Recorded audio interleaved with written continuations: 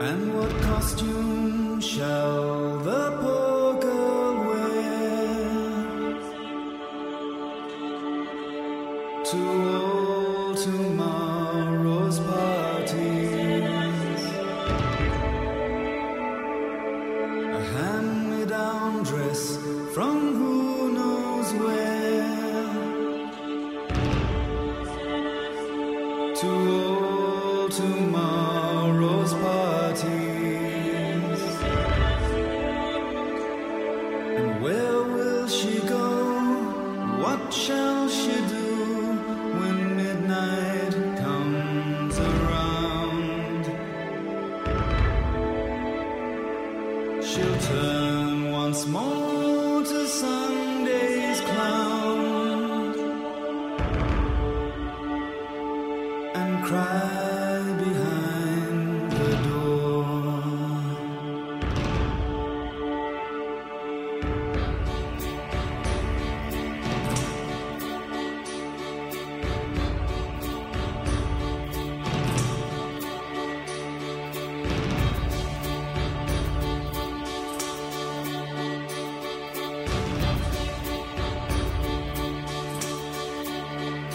And what costume shall... All right, well, we're a little late in doing our Q1 recap. I don't know what my deal is. I haven't been as hungry, I guess the word is, to do as much bonus material this time, like deep dives and things like that. I think ever since I felt like I did a lot last year, and I got a little bit burnt out by it. But every weekend, I think so far this week or this month, you or I, mostly me, have had stuff going on, and we just haven't had time to record our recap until now. But we finally made it. Yep. How you been? Busy. You know, for somebody that's been out of work for 5 months, basically, I'm almost busier now at the moment than I am at working. Right. Oh, man. Your parents, especially your dad, I mean, he's so active and on top of things. You guys have a lot of projects that you do together and stuff like that. You're always kind of running errands. Yep. And right now I'm taking over being the landlord for their apartment. So I'm doing that too. And so I've been in repairing floor. I've been in just making sure everything's spruced up, painting the shed, doing the floor in the shed. Oh, that was a good one. I wanted to put polyurethane paint down on the shed floor to protect the wood. Uh-huh. And so I go in and I do some research to make sure, and I put in anti-slip or non-slip polyurethane paint for wood. Uh-huh. And a few things come up, and so I pick one, I order it, it arrives, and I paint it on, and it's as smooth as glass. Like, no, I didn't want that. I wanted non-slip. Right. And so then I've got to find something to put on top of that, because I can't have somebody in the place going out to their shed to get something, slipping and breaking, injuring themselves and having a problem. That would just not be cool. No. And so I found some other stuff to spray on top of that, and it's done the job. It makes it feel kind of rough, but still able to protect the floor. So. Yeah. Right on. And we don't have to get into the details. We'll save them for next time. But when we record our next recap, you should have a very interesting new job to talk about. So that's exciting. Yeah, let's hope so. It's looking good, but let's hope it is. Yeah. Yeah, we don't want to jinx it. Speaking of work, so I got some really good news recently. So as everyone knows, I think, I'm in sales with a big software company. And I've been doing this kind of work off and on for about 17 years or something like that.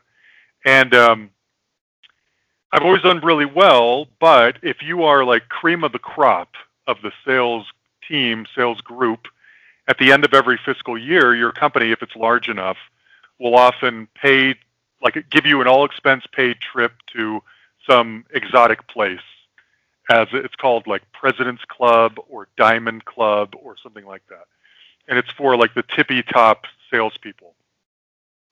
And I found out that I qualified to go on this trip because of my last fiscal year, which was a real shock to me because I didn't think I did that well. I thought I did okay, but I didn't think it was that well.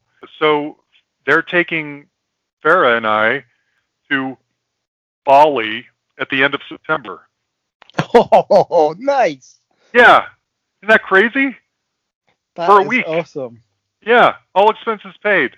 And it's just, I've never qualified for one of these things before. I've gotten close, and I'm an inside rep, and usually these bonuses go to outside reps, so I don't ever get to take full advantage. But I won this time. It's crazy. So at the end of September, early October, Farah and I are going to Bali for a week on their dime. The only bummer about these things is you go on these with coworkers. You know, it's a bunch of people from work.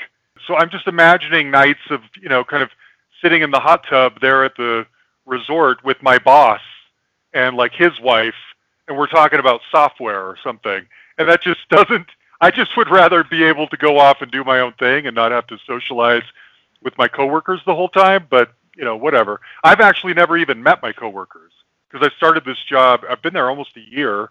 Next, in a couple of weeks, it'll be a year. I started after quarantine. So I've never been to my office. I've never met my coworkers. But I really love the job, and I really love the people I work with so far. At least they're nice over Zoom.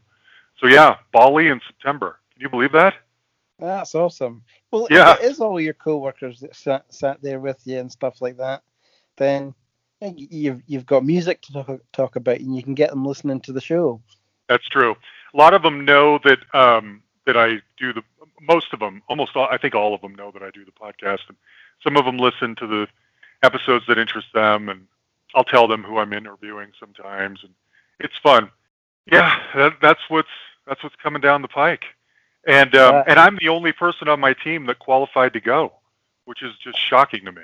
So anyway, I'm looking forward to that. And in a couple of weeks, the 10th of May, we're going on a family trip to Hawaii again. I think everyone pretty much knows our family, that's kind of our spot. So we go to Hawaii usually about every other year, but we just went last February. And now we're going in a couple of weeks. My in-laws are coming, and a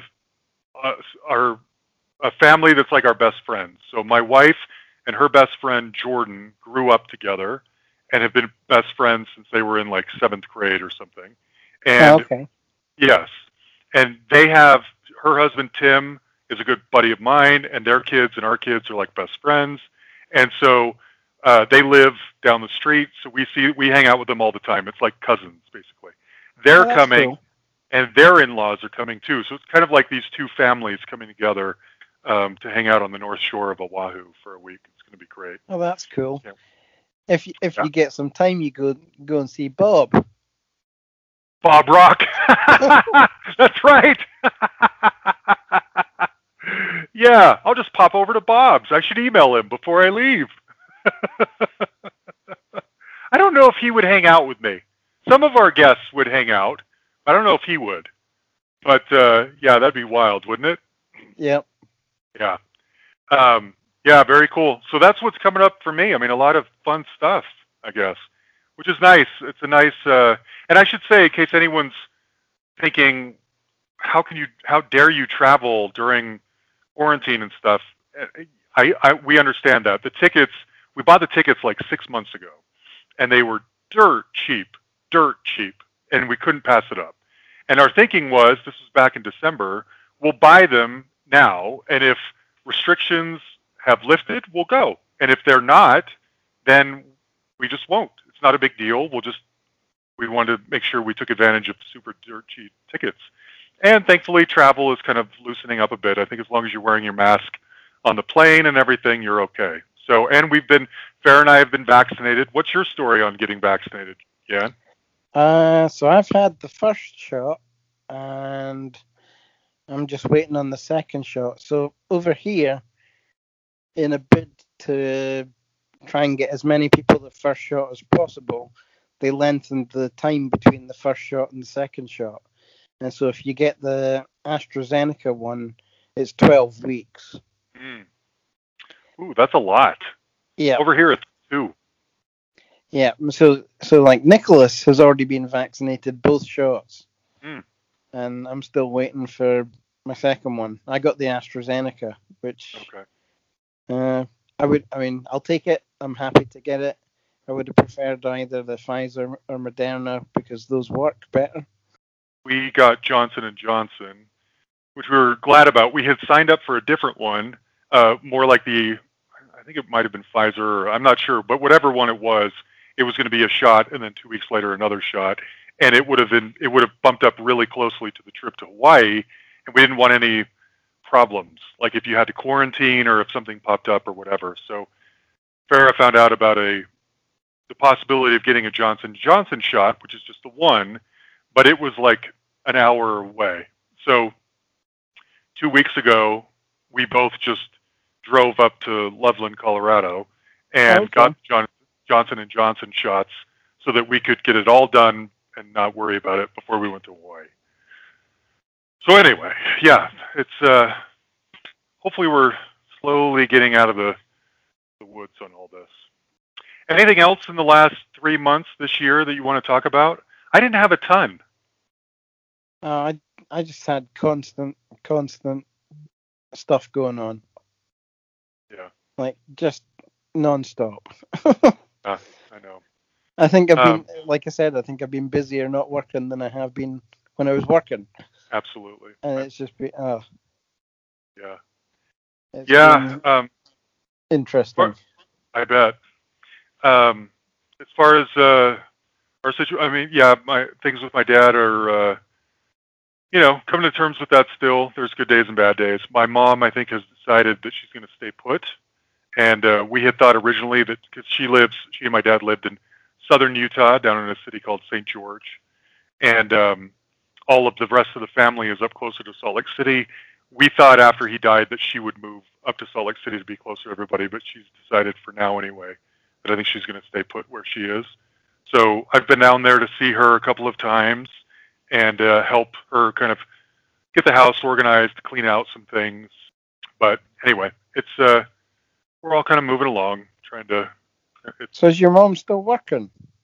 She works a couple of days a week. So my mom was the assistant to the president of Dixie College, or Dixie State University, I should say, in St. George for 20-something years. And she retired a couple of years ago. But then they kept wanting her to come back. And like, will you come back just as an admin, or will you come back to help us with this project or that project? And then another school, someone who had been the president of Dixie went to be the president of a different school, wanted her to come work for him. So she's never really left. And now she's fine. She just goes in a couple of days a week and like helps answer phones, helps file things. And that's kind of keeping her busy. I mean, what is she now? 75. So it's just something for her to do, stay connected to her friends, stay busy. Yeah, and that'll probably help her out. Yeah. That plus all the health insurance, and a lot of people have been sending us articles. You can get reimbursed for funeral fees if it was because of COVID here in the States, and she, I believe, is taking advantage of that. So anyway, we're still working through it, but she's doing great for her. Oh, that's good. Yeah. Okay. Well, so a couple other short things of business. I always forget to mention that we're a part of the Pantheon Podcast Network now. I still don't exactly know entirely what that means. I know that we're on their webpage. They retweet a lot of our episodes. I always forget to mention it in our episodes, and that's on me. I feel guilty about that. So I need to fall into the habit of mentioning that at the intro and outro of all of our regular episodes, and probably tweeting at them when I release something. But anyway, we are part of the Pantheon Podcast Network. Our buddy Brad Page with I'm in Love with That Song is on there. The Decibel Geek guys are on there. I think BJ, when he comes back with his Rock and or Roll podcast, will be on there. They just seem to be kind of gobbling up more and more podcasts to be a part of it all. So I don't really know what it means other than being part of kind of a cool network, but I just wanted to let everyone know. That's cool. And I've not had much time to get to much of anything just because of stuff going on, but things are improving a little bit, so expect to see us on Pantheon's site first soon. Yes. Yeah, eventually I think we have to move off of Podbean and onto Megaphone. Is that what it's called? Yeah. And so maybe we do both or something. I'm not sure exactly. So we've got stuff on both at the moment, and I'm moving. Like I said, I've been short on time to do much of anything the last couple of months. It's okay. So, but I'm getting back into it. So I would expect within the next few weeks, couple of weeks maybe, we'll have everything on Megaphone, and then I'll be starting posting the links to Megaphone instead of Podbean. Yeah, one of these times Jan will fill everyone in about everything that's going on. There's a reason why you're so busy, and we'll get into it another time. I also wanted to just give a quick thanks to all of our Patreon supporters. Those numbers fluctuate. I never know exactly why. I'm sure it's probably sometimes people have the money or want to contribute, and sometimes they don't, and I don't blame you. But just so everyone knows, Tier 1 is a $2 a month contribution, and that puts you in the running to win any and all swag we ever get. In fact, I have not heard back from the Stan Bush CD winner. It is, I forgot, who is it? It is Martin. No. Mark Goddard. Sorry, Mark Goddard, you won the Stan Bush CD, and I messaged you for your address, and I haven't heard back. So let us know who. Send me an address so I can mail you the CD. Otherwise, the second tier is $5 a month, and with that, I keep you posted of all the interviews I'm doing, and you are allowed to submit questions that I try, if it makes sense, to work them into my interviews. So thanks for anyone and everyone who contributes to that. It means a lot. It just helps. It helps to offset the cost of mailing gifts, of paying for hosting sites, of everything else, that kind of stuff. So thank you. And then lastly, all of our Amazon stuff is still out there too. I don't think anyone's bought a t-shirt in a long time, but if you wanted to contribute, please go on there and do it. I think you just go onto Amazon and type in the Hustle Podcast merch, and there's shirts and sweatshirts and pop sockets and maybe other things too. I'm not sure, but that's all there. Anything else you can think of? No. All right, so we're going to recap the last 3 months, as we always do, the first 3 months of 2021. I think they've all been really, really good. I got to be honest, it gives me a real rush when people comment on our posts or something and say, you guys are on fire, or you're on a run, or these are great. I love that kind of feedback. It means a lot to me. Because I'm always worried if we're doing well enough, if we're hitting the right spot, if we're entertaining people, informing people, pleasing people, and so good feedback makes me feel like we're doing okay. So the first episode of the year was with Stephen Perkins of Jane's Addiction, and this one entirely is a big thanks to our listener, Brian Morris. Brian met Stephen, if I understand correctly, at a drum clinic or like a rock school of rock or a rock and roll fantasy camp kind of thing a few years ago. And bless his heart, Brian mentioned us to Stephen, and Stephen gave him his email address to give to me, and it took like 2.5 years to make that interview finally happen. One of the things that I thought was so interesting about that interview is what a positive, optimistic person Stephen is compared to what a dark, kind of sinister, druggy band Jane's Addiction seemed to be, at least at first. you know, and that dichotomy to me. Maybe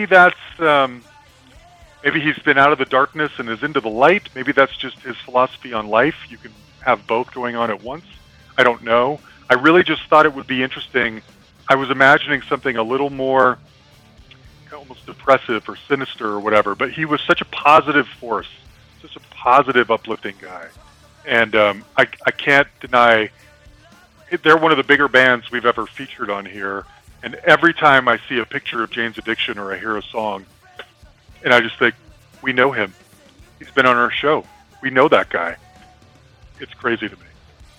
Oh, he really did have a really positive attitude. And the music for that is so good. Yeah. Even though, like you say, to start out with, they seem like a kind of like a druggy band. Yeah. But they definitely have a place. Whether that's the Rock Hall, I don't know, but definitely worth a listen if folks haven't listened to it, and the music's worth a buy. Yeah. If you don't have any. Sure. Especially those first two albums are great. Yeah, I don't know. They get brought up as possible Rock Hall contenders a lot. On the one hand, I find it difficult to put a band in there that really, when we talk about Jane's Addiction, we're only talking about 2 albums, but we're really only talking about 2 Nirvana albums. You know, I mean, there's a lot of bands where that's all it was. And my personal opinion, as I said before, Jane's Addiction and the Pixies are the gateway from 80s rock to 90s rock. They were doing not what became popular in the 90s. They were doing that in the 80s. And the bands that took their cues from what those guys were doing set the tone for what the 90s sound was. And so for that, just based on influence alone, they probably deserve to be in there. But anyway, speaking of influence, the second guest this year was James Williamson of the Stooges. So I'm going to tell a little story about this. I purposely didn't mention this to him or want to say it on our episode because I didn't want to make him mad. So, like 5 years ago, I emailed James on Facebook. And in my email, I was, I guess, being a little too casual, and I called him Jim. Because I know that, like, for instance, Iggy Pop's real name is Jim Osterberg, or James, and he goes by Jim. So I just assumed going casual with the Jim versus the James was fine. And I messaged James, and said, hey, Jim, you know, we do this podcast. I'd love to have you on. You have such an interesting story. And he wrote back something to the effect of, I would never talk to anyone who doesn't know me well enough to know that my name is James, not Jim. And I was like, whoa, okay, well, forgive me. We've never met. Of course I didn't know that you didn't like to go by Jim. I will never call you Jim again. I'm really sorry.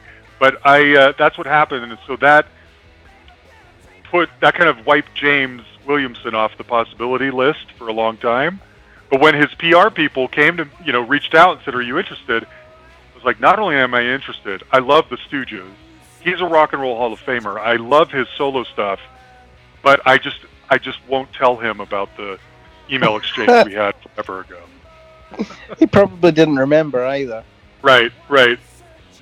I almost mentioned it just as a way to kind of bond, but I thought, let's not. I don't want to set him off. I don't want another Richard Lloyd situation here. Yeah, no.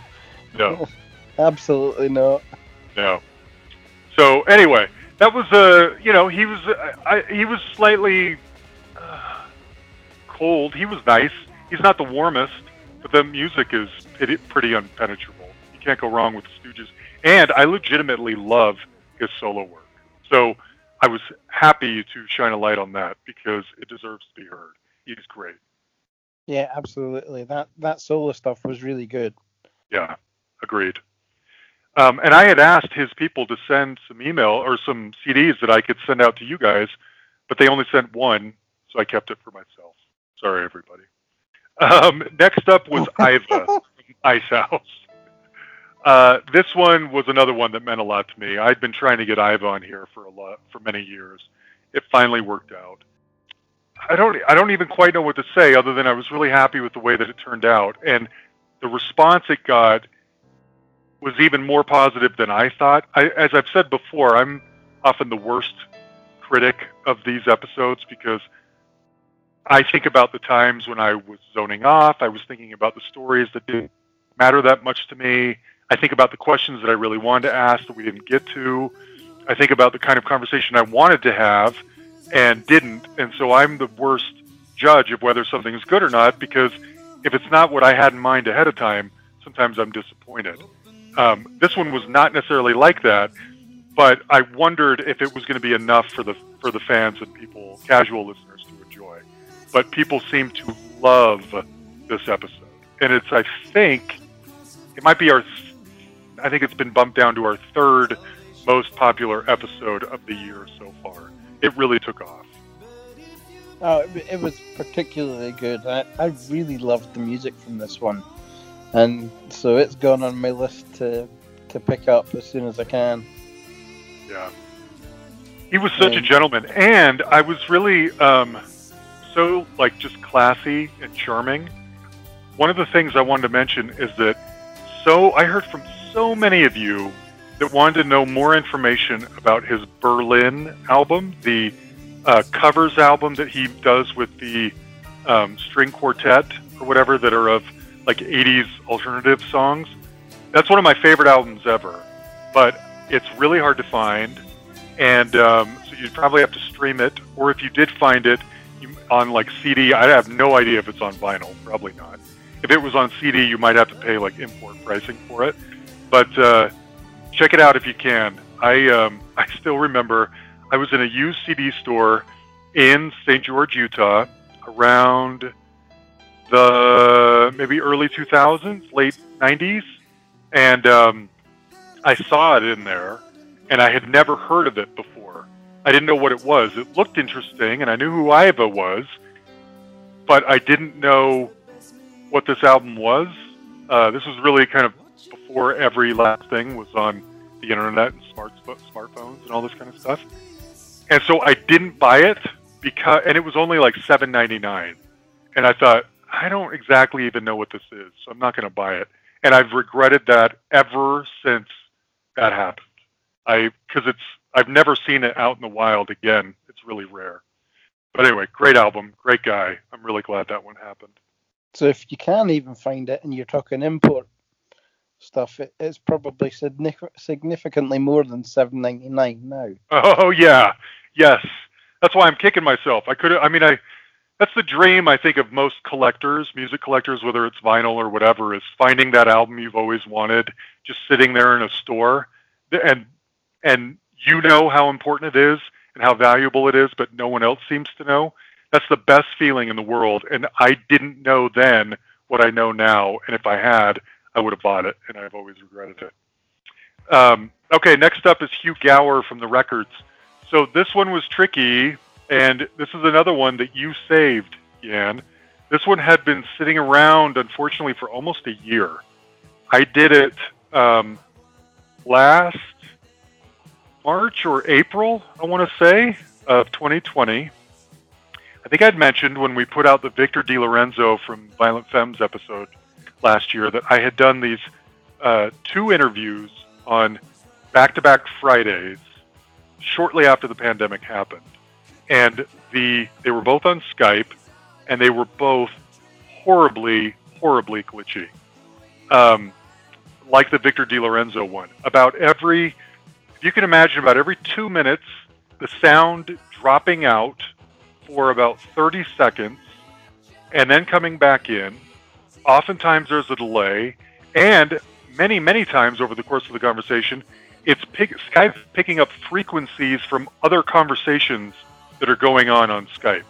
So you're hearing people talking like sound waves from another planet or something coming into your headphones. You can hear it.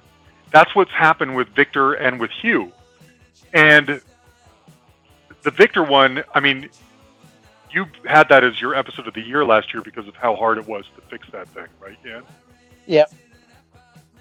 Yeah, it was a significant amount of work. Yeah. And Hugh was cut from the same cloth, but you did it.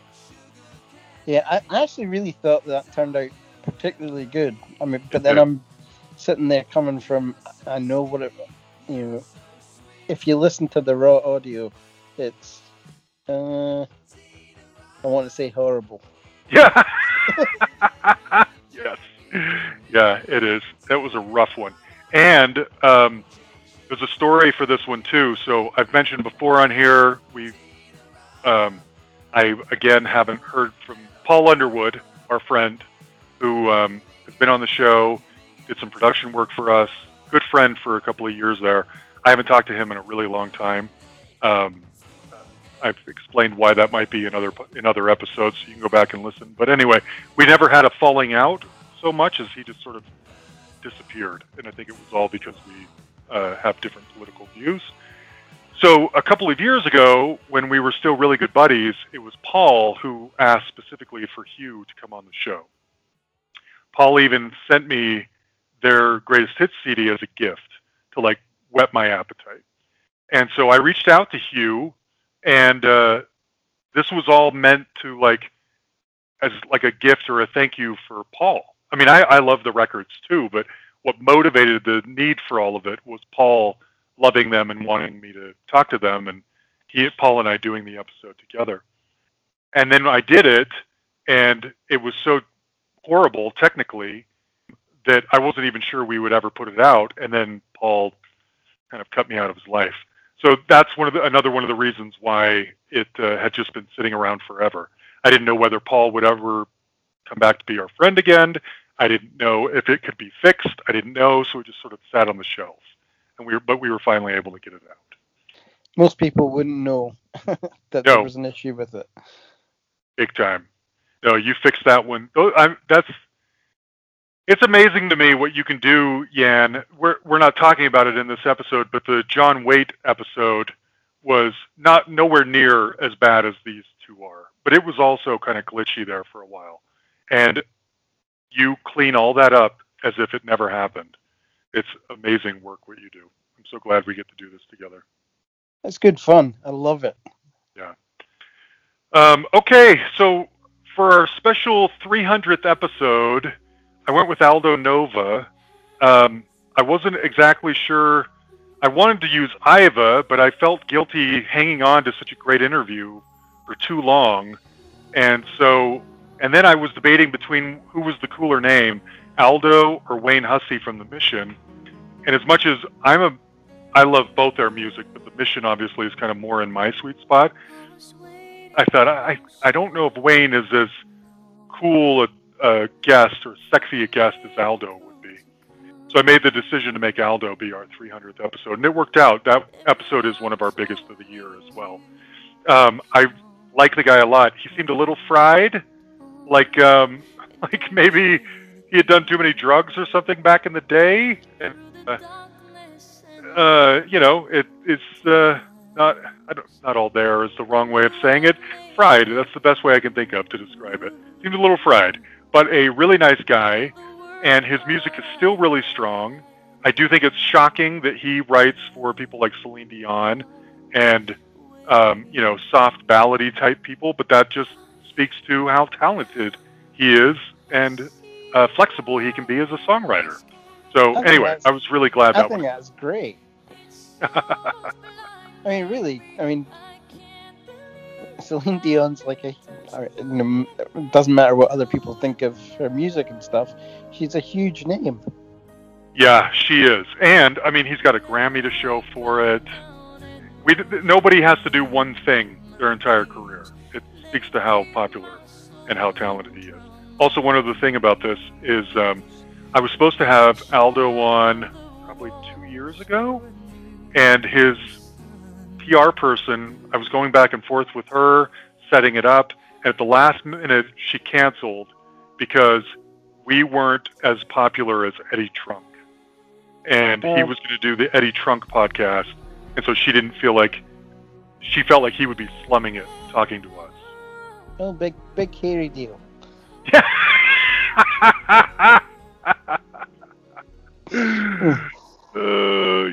I love that. Yeah, and when I told him that, he was like, "Oh, she was terrible. So anyway, That's awesome. anyway, that was the Aldo Nova story. Okay, and then Wayne Hussey from the Mission. Obviously, that was a big one. I still, the weekend that I came out and spent with you, what was that, 3.5 years ago or so now, Jan, was one of the coolest experiences of my life. And that concert, the Tubes, the Mission, and Alice Cooper was one of the best concerts I've ever been to in my life. And I just was so glad that we were able to get Wayne on the show to let him know that, yeah. you know?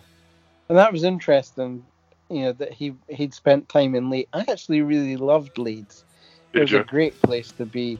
I wasn't so keen on Bradford, but the people there were nice. The city was a bit grungy, bit old mill town almost. And one of the landlords I had in one place was from Kashmir, and he had us to dinner. The food was the best. I bet. Yeah. I really met some great people, and one place I was at, all four of us could carry a tune and pick a part, and so they had a phone that they could call out on pretty easily, so that we'd just we'd practice something, pick up the phone, call another apartment, sing on their answering machine without announcing who we were, and then hang up. Love it. And then this transpires into where we're singing at a mission conference with one of the 70s in attendance. That's great. Yeah, for anyone who doesn't know, Jan went on his Mormon mission to Leeds, England. I went on my Mormon mission to Lansing, Michigan. So neither of us went to like the sexiest places in the world, but they were great for us and for what we did, Yeah. And yeah, I worried, obviously Wayne, I could have just talked with Wayne about Mormon stuff the whole time, but that probably wouldn't have been interesting to anybody. So I had to get some of that in there. My thinking is always whenever Mark Maron has another Jew or Gilbert Gottfried has another Jew on the podcast, they talk a lot about that. So why can't I talk about Mormon stuff with Mormon people coming on the show? So that's, anyway, I could have kept going there. That one got a lot of good feedback. I think people really liked it. That was one of those where people, so let me explain. This may come up a little bit later too in the Q&A part, but when I first started the podcast, especially with the focus being on the more obscure artists, my feeling was, well, they're obscure and I love them, so I should be able to give the definitive interview of this artist, so that everything you would ever want to know about this artist was answered or covered in this interview. But the longer we've been going and the bigger some of our guests have been, I've had to sort of let go of that. And so the downside of that, though, is when you have someone who millions of people love, like Wayne, on the show, you hear from fans who are like, oh, I wish you could have spent more time on this album or asked him about this topic or whatever deep, nerdy thing. And I think, yeah, me too, But it just is getting harder and harder to give these people the all-encompassing, definitive interview that I was shooting for in the beginning. Now I just have to hope that, there's a million John Wade interviews out there right now because he's promoting his new album. Many of them are with friends of ours, like Mike Wiles and Pat Francis. And so I just have to hope that our angle, where I took John Wade, is interesting and unique enough that if you're only going to listen to one, maybe it's ours, or if you listen to more than one, maybe we gave you something that you didn't already know and you're not getting in all the other interviews that he's doing right now. That's my hope every time. Yeah. Well, I thought Wayne was an excellent interview. It really was. It just, I'm sure you could have gone on for hours with him because they have some great, great music. Yeah. They do, and I want to put in a plug here. Our friend Michael is the kind of main artistic leader of a group called Beauty and Chaos. Both Wayne mentioned it and Tim Palmer mentioned it when he was on late last year, because it's this it's like a super group. Michael is sort of the main guy, but and it's sort of gothy alt rock in the spirit of the Mission or the Cure and that kind of thing. But I don't know how he does it. He manages to bring in people like Wayne, Robin Zander from Cheap Trick has sang on some of these, Al Jorgensen from Ministry. He's managed to get these all-star people to come in and perform on these albums. So the Beauty and Chaos is more of like a collective of legacy artists that we love than it is, one guy, one vision. I might bring Michael on to talk about these albums because there's enough going on there about classic artists that we love participating in this project that I want to know more about. So there might be a Beauty and Chaos episode down the pike somewhere. But anyway, check those things out if you want. If you like the Mission and the Cure and the kind of doomy goth rock stuff, Sisters of Mercy and everything, check out Beauty and Chaos. I think you'll like it. Okay, next up was Arthur Brown, the God of Hellfire. I had been trying, he's another one, I've been trying to get him on for years. I've emailed his website so many times and never heard back. And then when I got an email from his PR folks, and I was like, yes, that is I have been wanting to hear that story for so long. Who in the world thinks up putting fire on their head, calling themselves the God of Hellfire, and having to do that the rest of their career, And to find out that the God of Hellfire is this really sweet, humble, funny, gentle old man is just shocking to me. But I was really glad that we told his story. And an artist that I really love who quite a bit, he's a good name, big name, fairly big name, is coming on the show in the next few weeks because he listened to the Arthur Brown episode and liked it so much. So that's a good thing. And then lastly, I thought some of his stories were so funny, especially about him painting houses with Jimmy from the Mothers of Invention. And just imagining, that was so when he's like, the people who own this house have no idea who's painting it right now, Yeah. Oh, that was so good. And the story about the origins of the helmet was amazing. That was hilarious. Yeah. His post fire music is really out there. It's not my jam at all. It's a lot more Frank Zappa and Captain Beefheart and stuff like that. But I admire the balls it takes to be that creative. So I'm really glad we were able to feature Arthur Brown on here because that's a story I'd been wanting to tell for a long time. He's a total character. And probably not so much here, but someone else. It wasn't the guest that I was just talking about, or maybe it was somebody we had on the show recently. Maybe it was Phil Brown, was saying how much they have always loved Arthur, and that in the UK anyway, Arthur is starting to sort of get a lot of credit that he may have never gotten before, but was always deserved. And so I like that when people's profiles get bigger and higher when they deserve it. People maybe weren't paying attention to Arthur Brown for decades, but now this generation is saying, who was really interesting was Arthur Brown. And so they get that kind of attention. I really like that. Yeah. And that, I don't know how much you watched of it, but the video for his House of the Rising Sun charity release was awesome. It was. And that was, so back to back, I think it was people with charity releases. The Tower of Strength 2000 that Wayne did with Tim Palmer and others is mind-blowingly beautiful and incredible. It'll make you cry, the video. Arthur's that he did with, like Tony Butler from Big Country plays on that, a couple other people that I can't remember off the top of my head, is also fantastic. And so if you're in a position to pay the 99 cents or $1.29 or whatever it is to buy those songs off iTunes to contribute to a good cause, please do. It's worth it. I'll second that. Absolutely. Yeah. Good. Next up is Bill Schnee. Bill is a legendary producer. I was really so get this. He alluded to this in the interview. I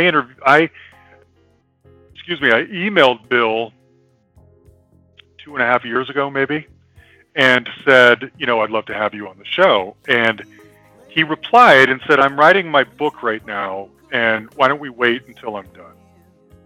Now, people say that sometimes, and you never hear from them again. That's usually a polite brushed off. But he did. He emailed me back early this year, I think it was, and said, John, I promised that I would get back to you when I finished my book. It's coming out. Can we do an interview? And I was just shocked by that. Shocked that he would do that. And so many fantastic stories. He was such an architect of that specific sound, that kind of soft rock, yacht rock, whatever sound of LA in the late 70s into the early 80s. Steely Dan, Pablo Cruz, these kinds of bands. He was the architect of all that.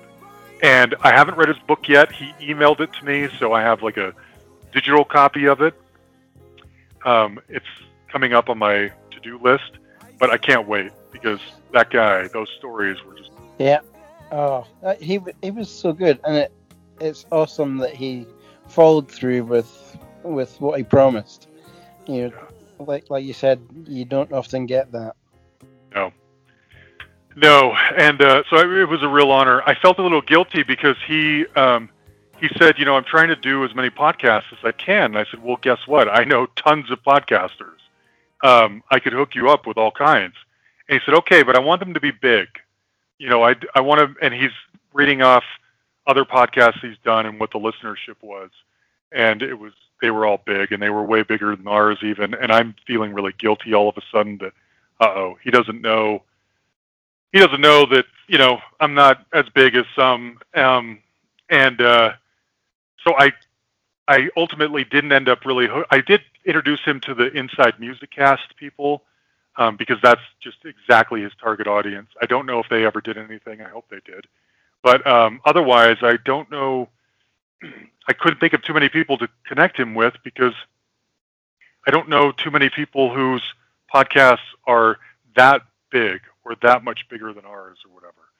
So anyway, if you have a podcast out there and you've got tens of thousands of listeners and you want to talk to Bill Schnee, tell me and I'll put you in contact with Bill Schnee. Real quick, the Tris Imboden deep dive of the Kenny Loggins album.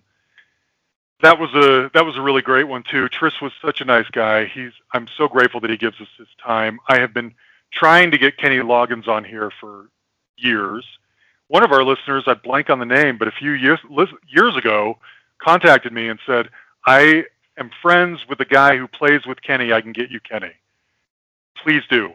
But then it never happened, and I don't think I ever heard from the guy again. So this was my way of talking about Kenny without Kenny being present, because I don't know how else to do it. There were some technical issues with this one. There was a heavy echo on the whole thing, and it was my fault. And so we sent that one off to Aaron Syrett to fix it, which he did, and sent it back to you, and then you put it together. So we owe Aaron big time for that one. Yeah, thank you, Aaron. I cannot thank you enough for doing that one for me.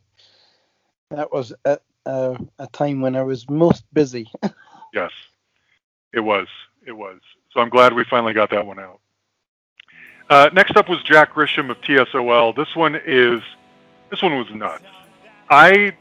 It didn't get as many downloads as some of our others, which I take to mean that people aren't into hardcore punk or don't know who he is.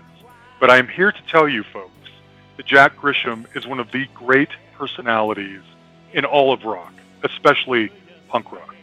The stories, his views on life, his perspective, the man is so entertaining, so much fun.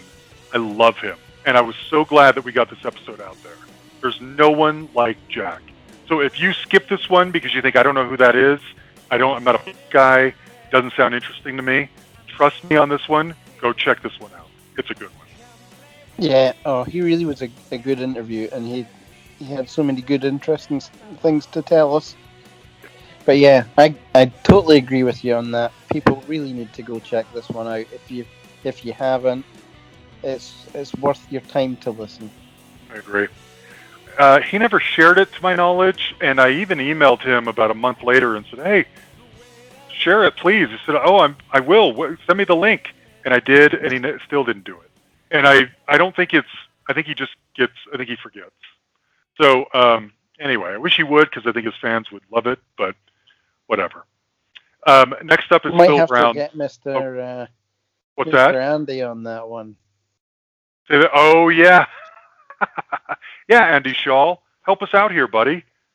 Andy Shaw is the master at making sure we get in front of the right people and the right groups on Facebook and stuff. Thank you, Andy, for all your help. Andy was in town recently, by the way. He and I went to dinner. He passes through Colorado periodically to purchase some things that are easier to get in Colorado than they are in Minnesota, where he lives. And so whenever he comes down, we grab dinner. It was great. Anyway. I can't imagine what that would be. Yeah, you'd be shocked. You'd be shocked. So anyway, always good to see you, Andy. Phil Brown, this was one of my favorite ones ever, which is probably why it was close to 3 hours long. The book, by the way, is fantastic. And so each artist is basically, or album that he worked on, is basically its own chapter. So it was really easy to break down. I'm just taking notes as I'm reading.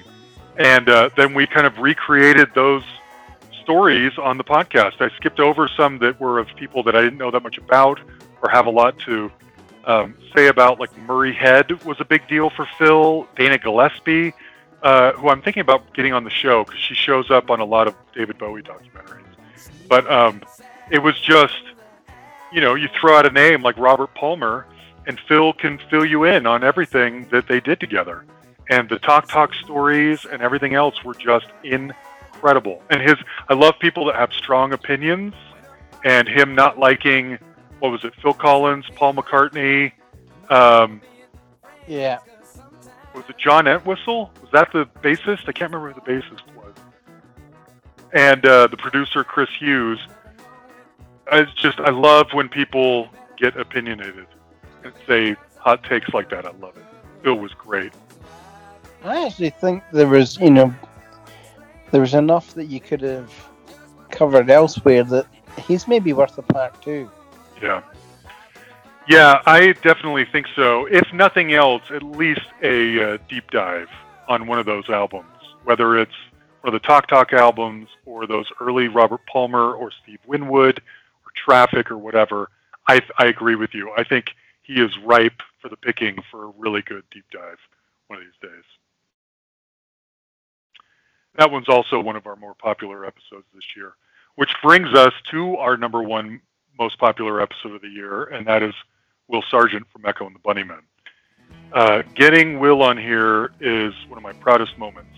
So story is like a lot of others. I have emailed the Echo and the Bunnymen website a dozen times over the 6 years that I've been doing this, and to me the interesting story was always going to be Will, because Ian is one of the best frontman ever, and he's great because he's so arrogant and prickly and all the things you want a good frontman to be. No one ever hears from Will. I didn't know what his speaking voice sounded like. I rarely ever even read him quoted in articles. And so I thought, that's the guy I want to talk to. I want to shed a light on Will. And my assumption was that because Ian is so prickly, Will must be too. They've worked together all this time. They're probably just in their little egomaniacal black bubble somewhere being rock stars. So I had started stalking Will on Twitter as soon as he joined. This is something I hate doing, by the way. Hate it. Because I feel so naked. I feel like the world can see me begging someone to come on our show. Even though I've been able to get some really good guests through this, many of which are coming up, actually. But I don't like stooping to that. It makes me feel uncomfortable. But I did it for Will, and he agreed. And now, we didn't even... So, two things. Number one, I think as everyone noticed, his personality was entirely different than I thought it was going to be. He was a humble, unassuming, self-effacing guy. He and Ian, it sounds like, barely have a relationship anymore. He's basically an employee, a hired hand. I don't know how much they collaborate on anything anymore, and which is really sad because Will's one of the greatest guitarists in rock history, and he seems sad by that too. And I was not prepared for all of this, for him to be so different from what I thought. And he didn't even mention that he has a book coming out. A couple weeks after our episode came out, he announced that he was putting out a book. And I started hearing from all of you, like, did you know about this? How come he didn't say the book? And I said, I don't know. I even emailed him, and he said, yeah, I wasn't ready to tell you about it yet. So now he's being bombarded with people wanting to bring him on their podcast and talk to him. And I'm really glad that we got him just before that wave crested, you know? And so that's one of my proudest moments, is getting Will to come on the show. Echo and the Bunnymen were huge when I was younger. You know, like in my early teens, they were big time. And so it was really good to get him on, because it's good to get his perspective on stuff instead of Ian's, to my mind. Me too. This is one of the reasons, guys, why I don't always go after the front person or the main person or whatever. Can you imagine if Ian had come on the show? Do you think we would have learned any of that about their working dynamic, or about what Will's personality is like, or what it's like being an Echo and the Bunnymen today? I don't think we would have. Ian is the face of the band. Anytime you're the face of a band, you've got to keep up a facade. You know, you've got to keep an image alive. It's the people behind that aren't carrying that responsibility who can shed all the real light and color on what's going on in these bands and in these situations. That's why I thought Will was so important to bring on the show, and we did it. I'm so proud of that episode. I'm not even saying it's the best interview in the world, but it was, for historical purposes and references, I thought it was pretty outstanding. I was happy with it. Well, I thought it actually turned out pretty good anyway. But yeah. You know, but you know what I'm going to do with something you send me. So that's very true. Very true. You have a way of making everything sound even better than I thought it was going to be. Yeah, it turned out great. Okay. It happens. I mean, it happens with a lot. You'll send me and you'll say, this one doesn't need much. And then I just, well, no, let's take that, wasn't it? And I spend more time on it than it may have needed, but it sounds great. Yes, that's it. Or I'll say, I don't think this one can even be fixed. It's so bad. And sure enough, you fix it and it's wonderful and people love it. And I was wrong all along. Both those things happen all the time. Okay, Mark Farner of Grand Funk Railroad. I don't want to get too into this one too deeply. I think everyone... So, okay. I've heard other interviews with Mark Farner, and he is always a very, very sweet, nice man who sees the world very differently than I do. And sometimes I've heard him be interviewed, and he seems really out there. Really out there. But he's a fascinating character. And so we'd had Don Brewer. I already felt like I had told the Grand Funk story. But when his PR people approached me about having Mark on, I thought, we should do this. Mark's a legend in his own right, too. And this could be Alana Miles territory here. Who knows? We'll see. He was such a sweet, good man. He didn't sound crazy as I thought he would. But he and I just see the world very differently. And I don't want to villainize him for that. I don't want to get into it. But nice guy, but I don't think we're going to go shoot guns together anytime soon. Yeah. Well, I thought he was a really good interview, and there was some I thought that, listening to the way the conversation went, there was some nice common ground there. Yeah. And he really was appreciative of the good things you said. Yeah, thanks for saying that. I think because we had already heard the Grand Funk story, I didn't make him go back and retell all that. And he was promoting a DVD of his own solo shows. He's been out of the band for a while. And so I thought, well, let's just focus on him. If people want to listen to Don and Mark back to back and get the full story, go for it.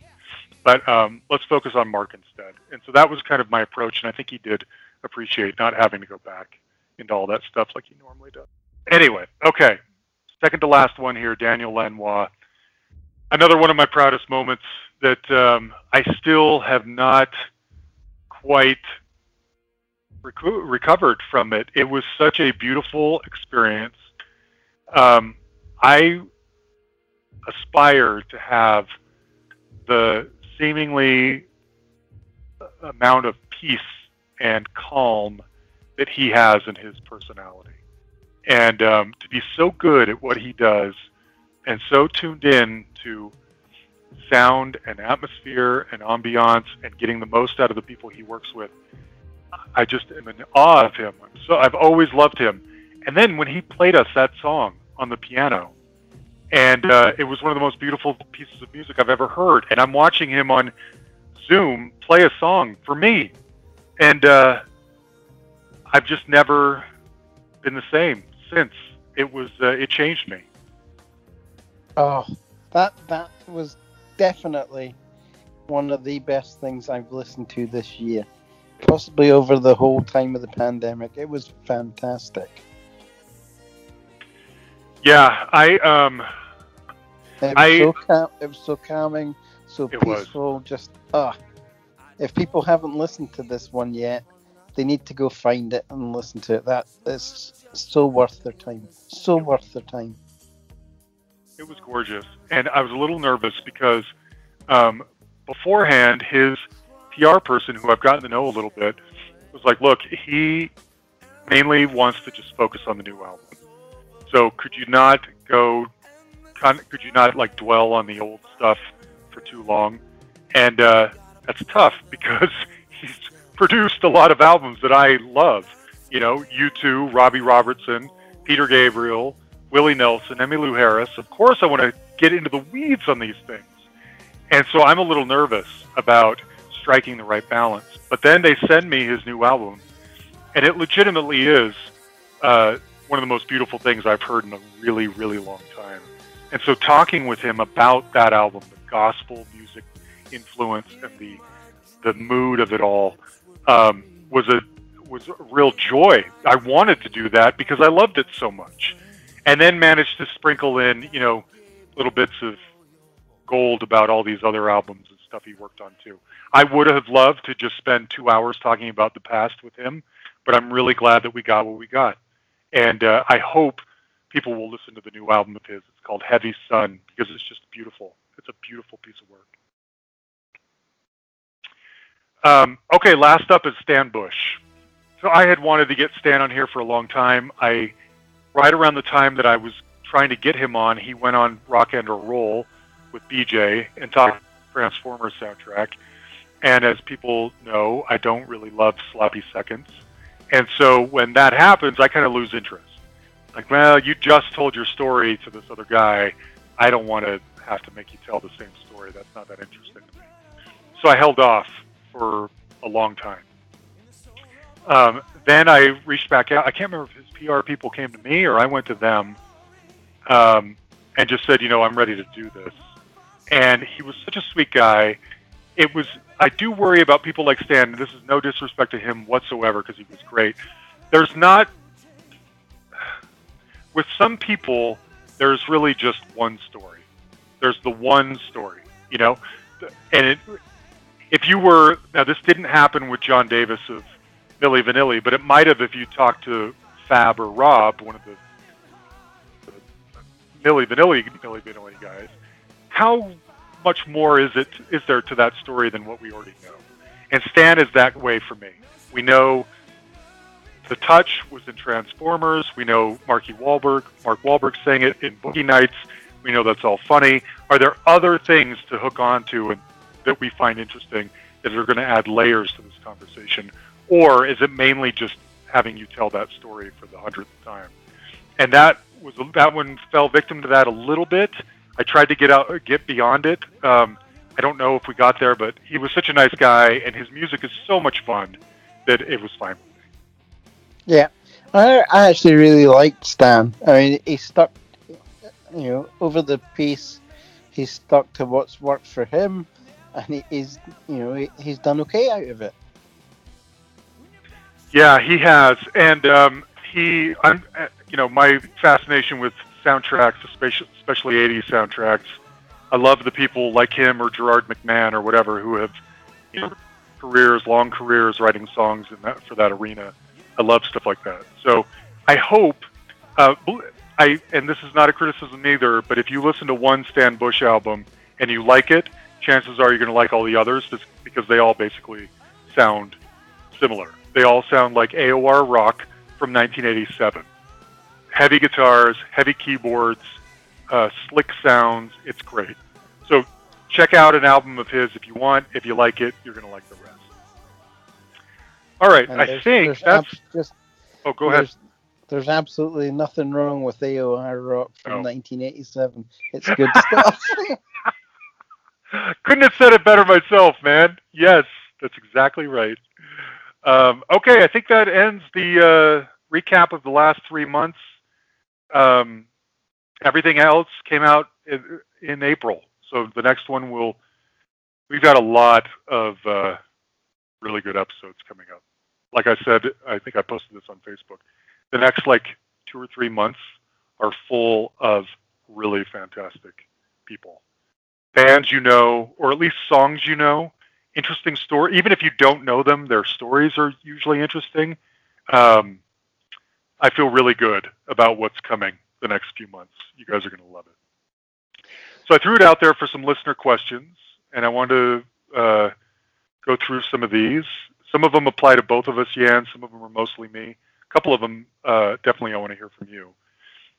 Derek Mansfield, our good buddy, Derek, asks, I have a question, though it might not be what you're aiming for here. I wonder if you do the interviews often on Zoom or Skype, and if so, do you have video of the interviews as well that you might one day release? Or is it all done through the phone? That's actually a really interesting question. So I think as most people know, for the first probably 3 years, I used a conference line that I got through work. So I have it was called Ready Talk.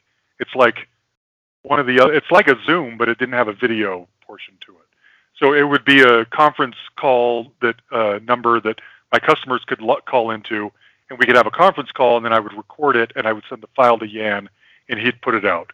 So the sound wasn't great on the first couple of years, but it was good enough. Then I was shown how to use Skype, and so I bought a microphone and started using Skype. And now, the last year or so, with everybody basically doing Zoom, most of these interviews now are happening on Zoom. Quite a few of them are video. I've wondered about this. We've talked about this, Jan, about how do we get one of these days when you and I don't have anything better to do, which is never, unfortunately, for us. We got to figure out how to get these interviews on YouTube. Don't you think? Yeah, absolutely. Yeah. I would like them to be almost entirely reproduced, though. Like if we put up the interview, whether it's with me and the other person talking on Zoom or not, and he's referencing a song, I would want to show a quick clip from the video, or if they're referencing a funny moment that happened on stage or whatever, utilizing YouTube clips to enhance the experience of listening to the interview. That would be a ton of work, though. I'm probably way overthinking this. I'm sure it'd be doable. I just have to look and see what it would need to be doable. Probably something like Final Cut or something like that. Yeah. So those things are aspirational, and now there are so many cool YouTube shows out there. I am just green with envy. I'm so jealous of all the people that have really big popular shows, because that's what I've been trying to do this whole time, and they did it probably better than we did. But anyway, thanks, Derek, for asking. That's the deal. Most of the interviews today happen on Zoom. Some of them on Skype, but yeah, most on Zoom. And if we're on Zoom, we usually both have our cameras on, so, but not all the time. Okay, Brian Morris, our good buddy, wants to know, asked about our interactions meeting guests in person after having them on the show.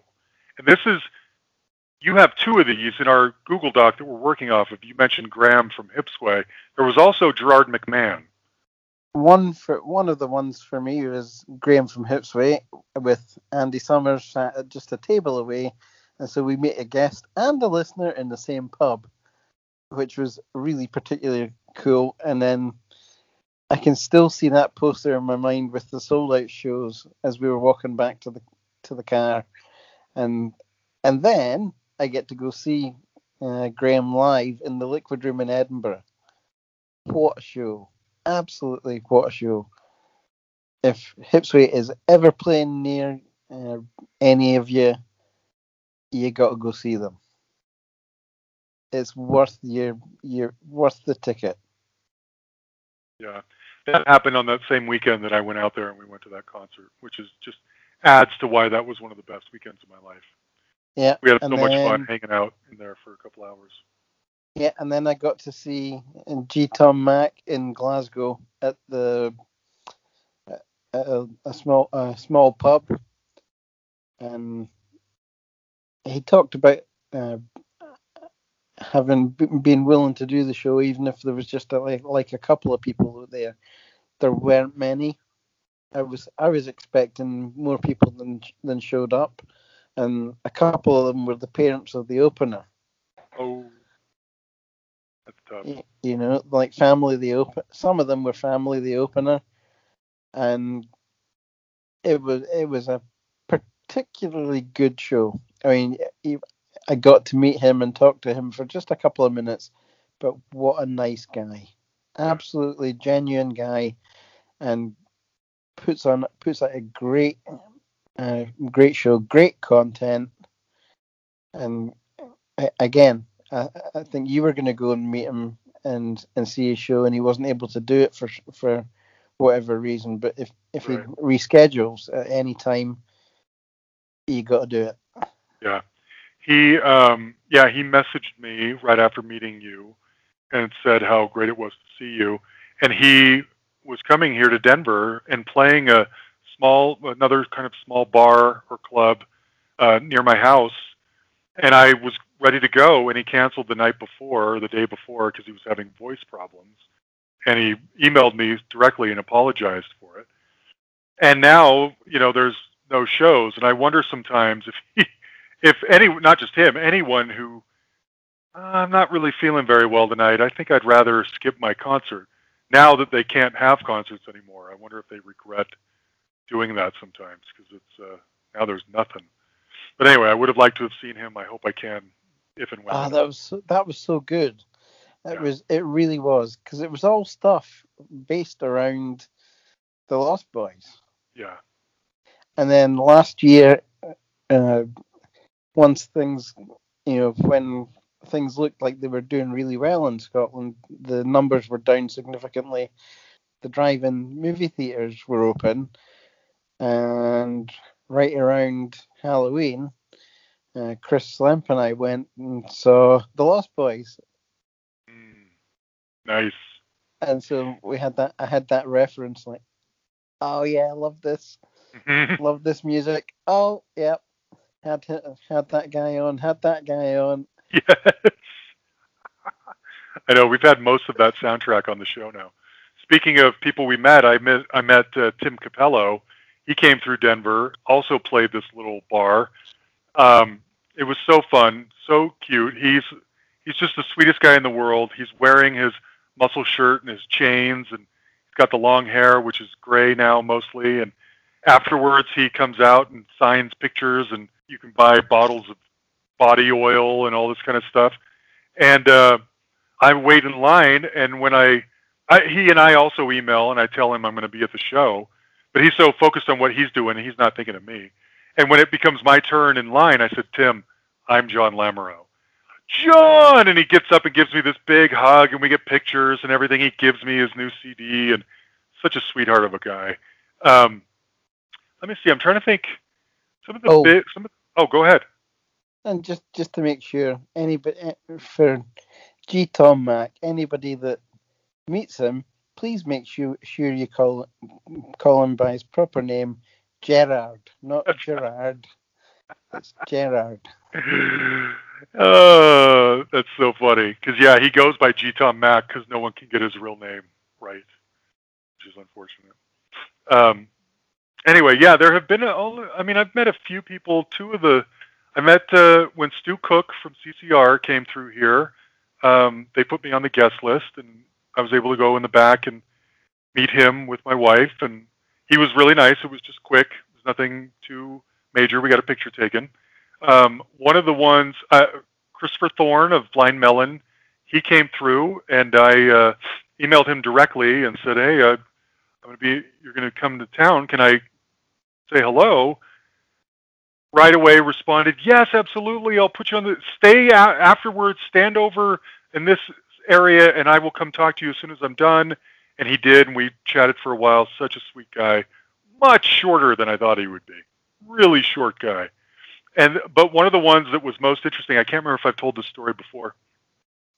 So the Romantics came through town, and I emailed Wally Palmer's wife, who is friends with Blanche Napoleon, who helped us get Wally on the show in the first place. I emailed his wife and said, "Hey, they're coming through town. Could I say hello?" And she says, "Yes, I'll put you on the list." So I'd never been put on a list before. I didn't know what that meant. And I went to the show, and the guy handed me a pass, and I got there early. And this is the thing: I don't know whether you go say hello before the show. It was it was a double bill. It was the Romantics and then the Fix, and I didn't know if you went in between or if you went at the end. I didn't know what the deal was. So I've got my pass, and I go in, and I get there early just in case, and I'm asking security people, "Where am I supposed to go?" And they're like, "No one really knows." "Oh, well, they're in that roped off area back there. There was not a dressing room, but there was a curtain around a portion of the backstage area that had been turned into kind of a lounge. There was a TV and couches, and they changed their clothes and tables and food and all that kind of stuff." And so I keep asking every security guy that is getting closer and closer to that curtained off area. And finally, the last guy looks at my pass, and he's like, "Oh yeah, everyone's behind the curtain. Just go in there and say hi." So I go in, and it's after they played, before Fix goes on. So they have just come off stage, and Wally's standing there like without a shirt on, and a couple of the other guys haven't gotten their pants on yet because they've just come off stage. And now Wally doesn't know what I look like. He knows that I'm coming, but he doesn't know who I am, you know? So everyone, when I walk past there, everybody stops and looks at me. "You're not supposed to be back here. What are you doing back here?" And I was like, "Whoa, I'm John. I'm the guy from the podcast." And they're like, "No, you shouldn't be here." So I leave, and I just feel so stupid and so horrible because I don't know what to do. I've just walked in on them while they're changing their clothes. Eventually, the show ends. The Fix is over. I kind of am standing there. I still don't really know what to do. Should I just leave? I think I pissed everybody off. And a security guy comes up to me before I leave, and he says, "Are you John?" "Yes." "The Romantics want me to tell you to go backstage." So I do, and I meet Wally, and I meet the guys, and we get our picture taken, and it's nice. They were totally apologetic, but they didn't know, and I didn't know what the proper course for this was. And come to find out, what I'm really bummed about is what I didn't know until later is that the pass they gave me was like an all-access pass. I could have watched the show from the side of the stage. I could have just you know how people do that? You can see people standing out in the wings watching concerts. Okay. I could have been one of those people, but I didn't know that. So I've always kind of regretted that. But anyway, that's a long answer to your question, Brian. Those are some of the moments. Let's see here. Steve Poshman, our buddy, wants to know my feelings on the Tower Records documentary. I get asked this a lot, actually, called All Things Must Pass. This is a particularly sensitive issue for me, and I'll tell you why. So, and I may have told this story on here before, I don't remember. So I worked for Tower Records in the early 2000s for about 2 years, and it was right before they were going out of business. They had already declared bankruptcy. They were trying to work their way out of it. So the people who are in this documentary, many of them I know, or I worked with, or I saw around the halls, or whatever. There's a couple of times in that doc where I can make out my desk, or I know the area where they're filming because I can, right out behind that door is where I worked, or whatever. It was my dream job. I had wanted my whole life to work in the music industry, and a friend of a friend was like a director of marketing there, and a fellow Mormon guy. And when I heard that, I asked my friend if he would introduce me, and he did. And I just said, look, eventually, if you ever are hiring anybody, I want to come work for you. I'll do anything I have to do. And when they were hiring, he called me, and I interviewed, and I got the job. And I eventually lost the job. I got fired, and it was because I just didn't perform well enough. And now, granted, shortly after that, they went out of business. I don't think they were even around. They were maybe around another like 8 months or something like that. Maybe more, maybe a year. I don't think it was much more than that. But I've always had it's always been a very sensitive issue for me because I failed at this thing that I wanted more than anything in my life. This was the job that I thought I would be perfect for. I thought I was destined to have. I thought I was meant to have, and I got it, and I didn't work hard enough. And it taught me a real lesson, which I probably still struggle with this, maybe we all do, that just because you think that you're naturally going to be good at something doesn't mean that you don't still have to work hard. And I had not learned that lesson yet, and so I failed. There was a lot of meticulous detail. You know, you have to know what record label wants what album on sale and at what price point and for how long, and you have to know the internal system that you input all that information into that tells every store in the world what the cost of the CD is, and you have to be able to you have to put out posters and advertisements and ads with the correct information on it, and I failed at a lot of that stuff, and it was because I kind of thought, I got it. I got the job I wanted, and I kind of took my foot off the accelerator, and it caught me, and I failed. I got fired. So watching that, I love that documentary. I've seen it 3 or 4 times, but it's a really hard one for me to watch because it just reminds me of the thing where the dream came true and I blew it. I failed, and so yeah, it's hard for me to watch. Have you ever had that? Have you ever had a dream come true and it didn't work out, Jan? I've certainly had probably my dream job before, and I ended up leaving the company because they were having financial difficulty, and so I took a package. And then now I look back and wonder, did I leave it at the right time? And then now I know that next year they're gone. Yeah. So yeah, probably I did. Yeah. The other thing too about watching that documentary that's really hard for me is I just think I wish that I had been born like 20 years earlier, so that I could have gotten in on the ground floor of Tower Records and just made that my life. Now, I will tell you, one of the things that I know for a fact was difficult for a lot of the people in that movie is starting another career. It's like being a rock star. I mean, once you've worked in that industry, which has its own very unique culture, in some ways very laid back, in other ways very debaucherous, but in other ways very intense. When you've done nothing but that for 30, 40 years, your ability to adjust and go work some other corporate job is low. So a lot of those people, as great as it is, as much as you watch that movie and you think, I would love that job, I would love to have been in Tower Records in the 70s and all that kind of stuff, so many of those people haven't been able to make it work since then because they weren't cut out to do anything else. It's tough. It's not easy, to be honest. Yeah. Okay, Alan, who I don't know if I know, Alan. He's at Bookies Index on Twitter. You seem to be getting more well-known guests than before, which are just as enjoyable. Just interested is that, he was interested in if that is because our listener numbers are increasing. I assume they are, as who could fail to love your pod once you've been turned on to it? Keep up the great work. Thank you, Alan. I don't like to discuss numbers on here, so I don't get very specific about those things. The reason being is that I never know what other people think a lot of numbers are. So if I said we have 1,000 listeners, do people think, wow, 1,000? Or do they think, I would have thought it'd be way more than 1,000? I never know, so I just don't feed that.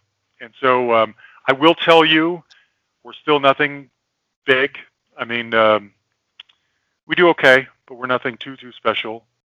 In fact, I was telling... So tell your friends. Yes, tell the friends. I was messaging with Noel Fogelman from Reliving My Youth the other day, and we were talking about this topic. And we're coming up on our 6th birthday. And when I started this, I did have one goal as far as numbers go.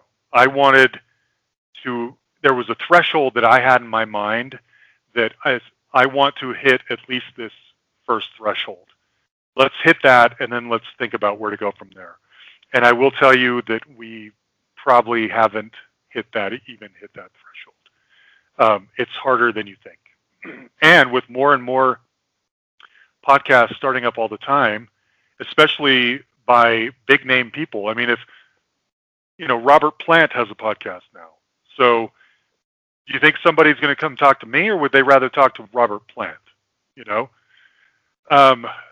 I think what has accounted for the bigger names is a couple of things. I think one, we've been lucky to kind of grow in terms of who comes on the show. And whenever I send out like my feeler emails, I always say, here's a link to the podcast so you can see we're legit. You probably know a lot of these people. If and when they click on those and they see, oh, boy, Daniel Lanois, Will Sargent, Ida Davies, goodness, Tim Palmer, Youth, whatever it is, Melissa Manchester, when they see these names, they think, oh, well, if those guys did it, then sure, I'll do it, And I think some of it has to do with PR reps who I've had a few of their clients on, and it has gone well. And so when I respond to them or reach out to them saying, I want to talk to your client, they give me a chance because they know I've done well with others. But no, in general, I mean, we do okay, but we're nothing huge, that's the fact. Now, if you look at that though, over the piece since we started, now this is just going to be on our Podbean feed. We are right at about 614,000 downloads. Yeah, that's great. I mean, that's a ton. If you spread that over 6 years, that's 100 and something thousand downloads a year. And you can break that out. You can do your own math on all that if you want. So, we do. And, depending on who the guest is, no offense, but, Stan Bush didn't do as well as Ida Davies did. And James Williamson didn't do as well as Aldo Nova did. But that's just how it goes. Some people are more interesting than others, I guess. That's the deal.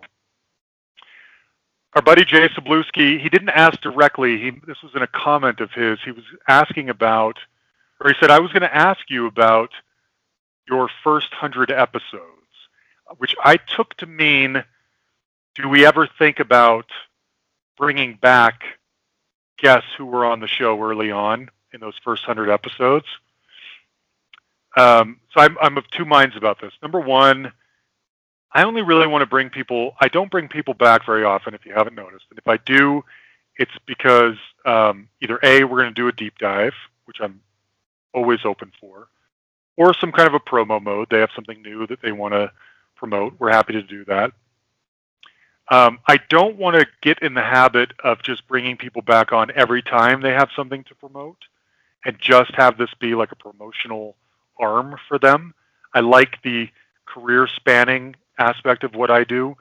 We talk about the new thing, of course, but then we tie that in with the rest of the story. That's more interesting to me. And so I don't go after people for second interviews unless I feel like there's a lot left on the table. That having said that, when people find our podcast and they go back and listen to old episodes, I don't know that they go all the way back to the beginning. I'm sure we've gotten better at this, Yan, but I also think there's a lot of good stuff in those first 100 or so episodes that I hope people go back all the way and discover. So, yeah, I'm content leaving those up to deep dives for now, but we'll see. What do you think? Should we bring people back on more often? So, I think here's where I think Jay was coming from, because of it was in response to something where people were asked about a part 2. So I think he was specifically talking about the people from the first 100 episodes, any of them for a part 2, if there was any of them that merited a part 2. I think you're right. Yeah, there may be. Yeah, I don't know. I've been very meticulous about how I've wanted to curate this. I used to really like Eddie Trunk's podcast, and I don't listen anymore because it feels like he brings back kind of the same people a lot, which is fine. I mean, that he's there to help Dee Snider promote the new book or album or whatever. I love that. It's totally fine. But we're just trying to do something different over here, I think. So if I can have them back on and get new information out of them, but tie it into really unique information like deep dive information or something, then that's more interesting to me. Yeah. Okay, at 80sography, which I don't, 80sography and I go back and forth. Before you go on to that question, yeah, I certainly think one of the ones that would be cool to have back on for a deep dive or a part 2 would be Walter. Walter Egan? And no, the other Walter Ray. Oh, Walter. Yes. Yes. I am totally with you on that. I have been meaning to get back in touch with him and see if he would come back on and do a deep dive of that King Swamp album, because I love that album. And not that many people know about it. And it deserves to be rediscovered. Yes. Yeah. I'd be wanting to pay him for a copy of his second one. Yes, I don't know if that even it's on YouTube, but I don't know that there are even hard copies out there of it. Because I remember him saying that he had some copies that he'd stuck away. I'd be happy to buy one of him. Me too. I love him. Good idea, Yan. I've been meaning to do that for a long time. I'll see if he'll come back and do a deep dive with us. Okay, 80sography, who I don't know his first name, but we interact with each other a lot on Twitter, and he does such a fantastic podcast, 80sography.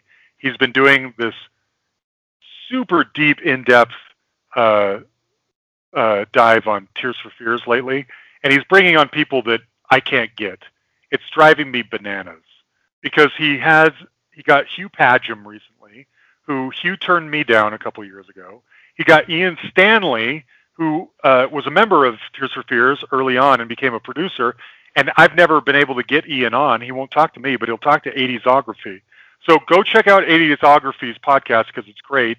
And then I am so jealous of you. Secondly, he knows that. I tell him that a lot. Okay, what's the question you wanted to ask but chickened out at the last minute? And he says, I do it every time. I can't honestly say that I can think of anything too glaring on that one, which as you asked that, I realized I'm kind of relieved because I don't think I have hardly any of those. There is one part of me that wonders, but this came up before, Yan, is that when we had Waddy Wachtel on last year, he was so great, and that episode was a blast.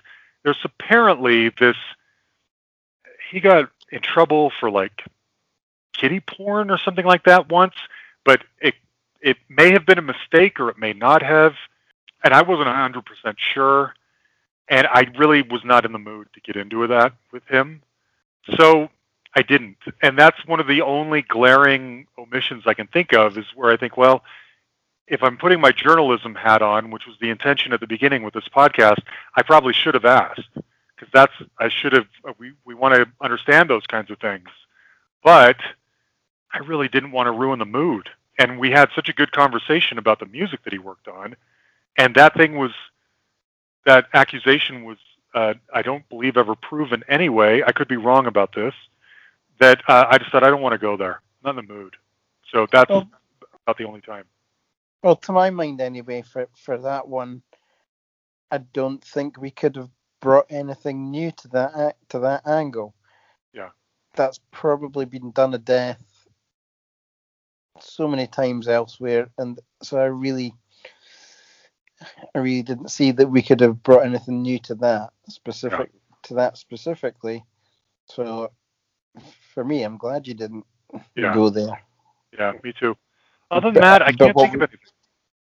What we did do was bring a really good interview about his music and everything else. Yeah.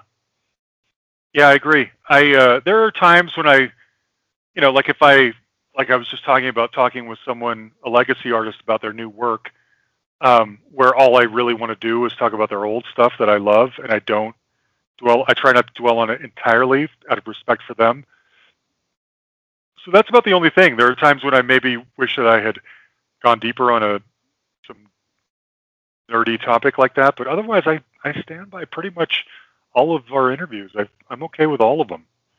If I forgot it or didn't do it in real time, I kind of chose not to, because it wouldn't have been in keeping with the flow of the conversation. Our buddy David, not Dave Gutierrez, wants to know, is there a guest you love musically but just think wouldn't be a good interview? Conversely, who is a guest or band you're not musically fond of, but would be a fascinating interview? I like this question. I think everyone knows that I love Neil Finn. Sorry, not Tim Finn. Neil Finn of Crowded House. And I've tried to get Neil on here a couple of times, and I always get turned down. And frankly, that's okay with me, because I don't know what I would ask Neil Finn. Yeah, I don't know. I mean, I could ask, like, what were you thinking when you wrote a certain song or whatever, but that's not that interesting, to be honest. The people that I really want to talk to are the people where I'm baffled by their decisions, or I'm confused, or why did you do that? Or how did you feel when this happened to you? Or something like that. That's more interesting to me. And if I were to have Neil Finn on, I would just be blubberingly loving over him the whole time.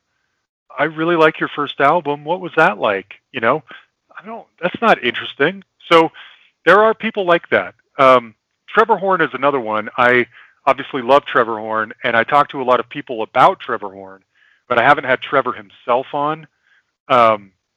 I'd be totally open to that, but I haven't decided, I haven't found the angle that feels unique enough where if they came on, that they would have the kind of amazing experience that I would want them to have.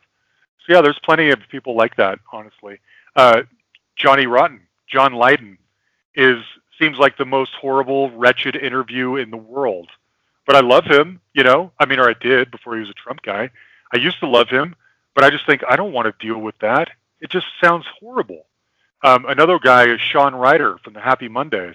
I think about that a lot. I love the Happy Mondays and Black Grape, but he just seems impossible to have a decent conversation with. And so I think, forget it. It's not going to bother. I don't want to deal with it. So yeah, that happens a lot.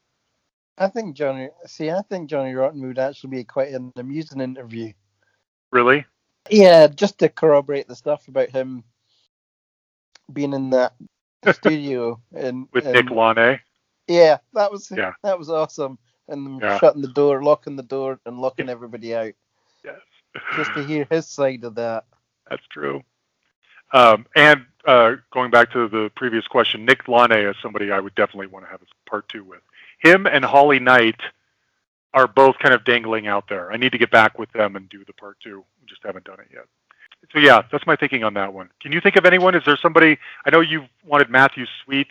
I've reached out to him a couple times and didn't hear back, but he was on our friends Records Revisited podcast recently, so I'm pretty sure I could get him. I just need to do it. I think he would be interesting. I mean, I know people that just can't stand him, but I think he'd be a fascinating interview.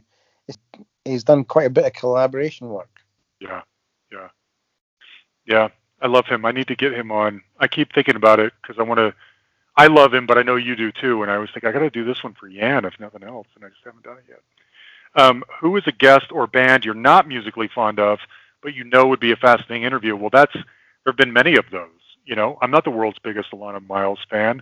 I'm not the world's biggest Blind Melon fan, and those are two of our very best episodes ever, I think. So I just go where I sniff out a story, you know, and sometimes I'm right, and sometimes I'm wrong, you know, and I've been wrong a lot, and I think, can I make a interesting story here? And or is there one?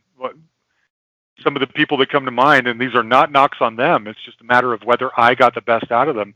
Like that Thor interview from last year. Another one from last year that I really wanted to be good and I thought was okay, but probably wasn't enough for everybody, was Peter Prescott from the Mission of Burma.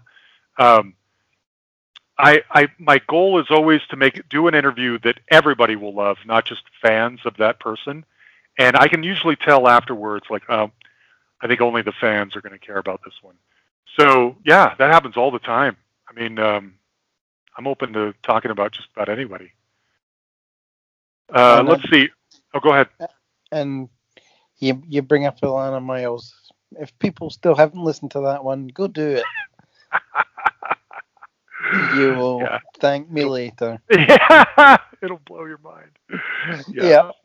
Yeah. It may be much later before you thank me, but you'll thank me later. Okay, last question is from our friend Michael Bagford. This is a great question. If some streaming video service or cable TV station wanted you to do a visual version of The Hustle, how would you do it? Would you get big guests or focus on past guests that had great stories but weren't as huge? I love this question, Mike, and it's interesting because so originally, when I still had kind of stars in my eyes, when I first conceived the podcast, and like I've said many times, the intention originally was to talk to kind of obscure bands, I would fantasize about, well, what if like VH1 Classic or Access TV or one of those cable channels with some music in it, what if we started a show where I went into some random record store and just randomly picked out a record out of a bin. I don't even know who it is. And we filmed this. And the album is, and then whatever band that album is by, I go track those people down and hear their story. And it would be obscure people, super obscure. Like, you know, I've never heard of this band. I don't know any of these songs, but whatever happened to the people who put out this record? Where are they now? And then film it like Bands Reunited or something like that, of Yan and I going around the world or whatever, the country, finding these people, tracking them down and hearing their story. That was kind of where I imagined this might go. But now I don't know, because now I feel like, I don't know. I really am trying to rise above from a quality and an interest level perspective with this podcast, just being something you could get from any other interview. I know everyone likes Mark Maron, and I do too. I listen to Mark Maron. If I could be the Mark Maron of music interviews, because frankly, he's not always very good at music interviews. If I could be that guy and have those kind of credentials, I would love that. So I don't know. It would probably be like I was saying earlier about what a YouTube episode might be, where it's me and the person talking, and every time they reference a song or a video or a concert or a whatever, we just insert for reference purposes what we're talking about for context, just like we do in the podcast. I don't know. What do you think, Jan? Where do you think this could go? Oh, that's a toughie. Yeah. I mean, we certainly, if we get to the point where we're big enough to do that, we probably wouldn't be working our day jobs anymore. No. No. But certainly the YouTube thing could be done. It would be a bit more work. I'm not sure how you would, but in terms of getting the guests, whether we get big guests or focus on past guests, Yeah. I mean, probably something of both. Yeah. Yeah, I agree. That's a good point. I forgot to kind of dwell on that. You're right. I mean, I always reference Bono because he's one of the biggest rock stars in the world. I would love to talk to Bono, but Bono, could I give the world the Bono interview they've never heard and always wanted? I don't know. I would try. That's what I aspired to do. But I could probably give the world the Alana Miles interview that they didn't know they needed, or whatever, something like that. Or the Will Sargent interview that they. Or the Will, yes, or the Charlie Midnight interview, or what, these people that I think are really great and have done interesting things, but you probably don't know about them yet. I could be that guy, so I don't really know. That's a good question, M-Bags. I'm going to have to think about that. If anyone else has ideas about this, let us know. I'm curious too. I don't know. All right, that's the end of our Q&A. That's pretty much everything, Jan. What do you... Yeah. Anything else you can think of? No, I think it's been a great quarter, and to kick that one off with Jane's Addiction, what a great start. And it's just gotten good the whole time. Yeah. And I have enough interviews already done and in the can to last us through the end of July. So anybody that I'm scheduling or coordinating with now is probably not coming out till August. So yeah, and I can just tell you there's a lot of good ones in the can. There's some that are just okay. There are a lot of really good ones in the can right now. I'm excited about it. And there's some that you think are just okay. That's true.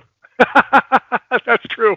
I need to get that part out of my head because you always make them sound amazing, and inevitably somebody out there loves it. And so I just have I have an idea in my mind of what a perfect episode is like, and sometimes we get there and sometimes we don't, and I need to stop thinking like that. So we're going to close it out with a song called "Listen for the Starlight" by a group called 416, and that's all spelled out, 416. This song right here is a smash. This song is, sometimes you can tell when it's the guy who plays in the coffee shop and he's the guy making a CD and you listen to the music and you think, yeah, that sounds about like a guy who's not a professional making a CD from the coffee shop. This sounds like it's got Nile Rodgers playing guitar. It should be booming out of every radio in the world, in every car, everywhere. Trust me on this. It is one of the greatest. It's such a great song, and it happens to be one by an indie band that not very many people know. The front man is our buddy Brent Lunny. I interact with him sometimes. He's so great. And he was kind enough to send me his music. Thank you, Brent. And 416 is the band. Listen for the Starlight is the song. Buy this. Listen to it if nothing else. The song is a hit. A huge hit in my mind. All right?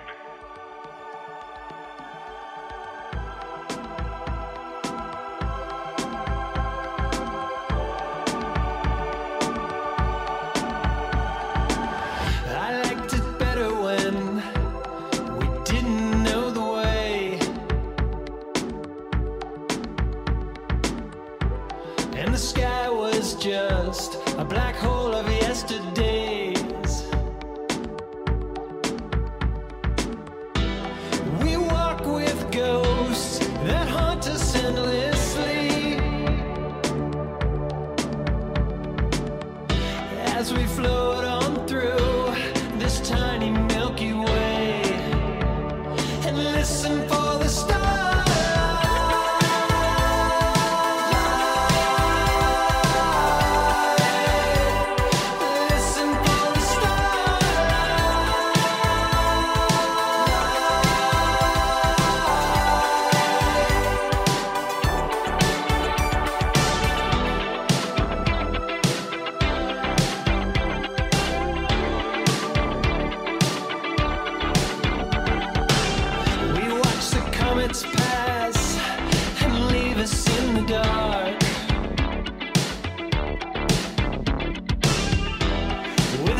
contract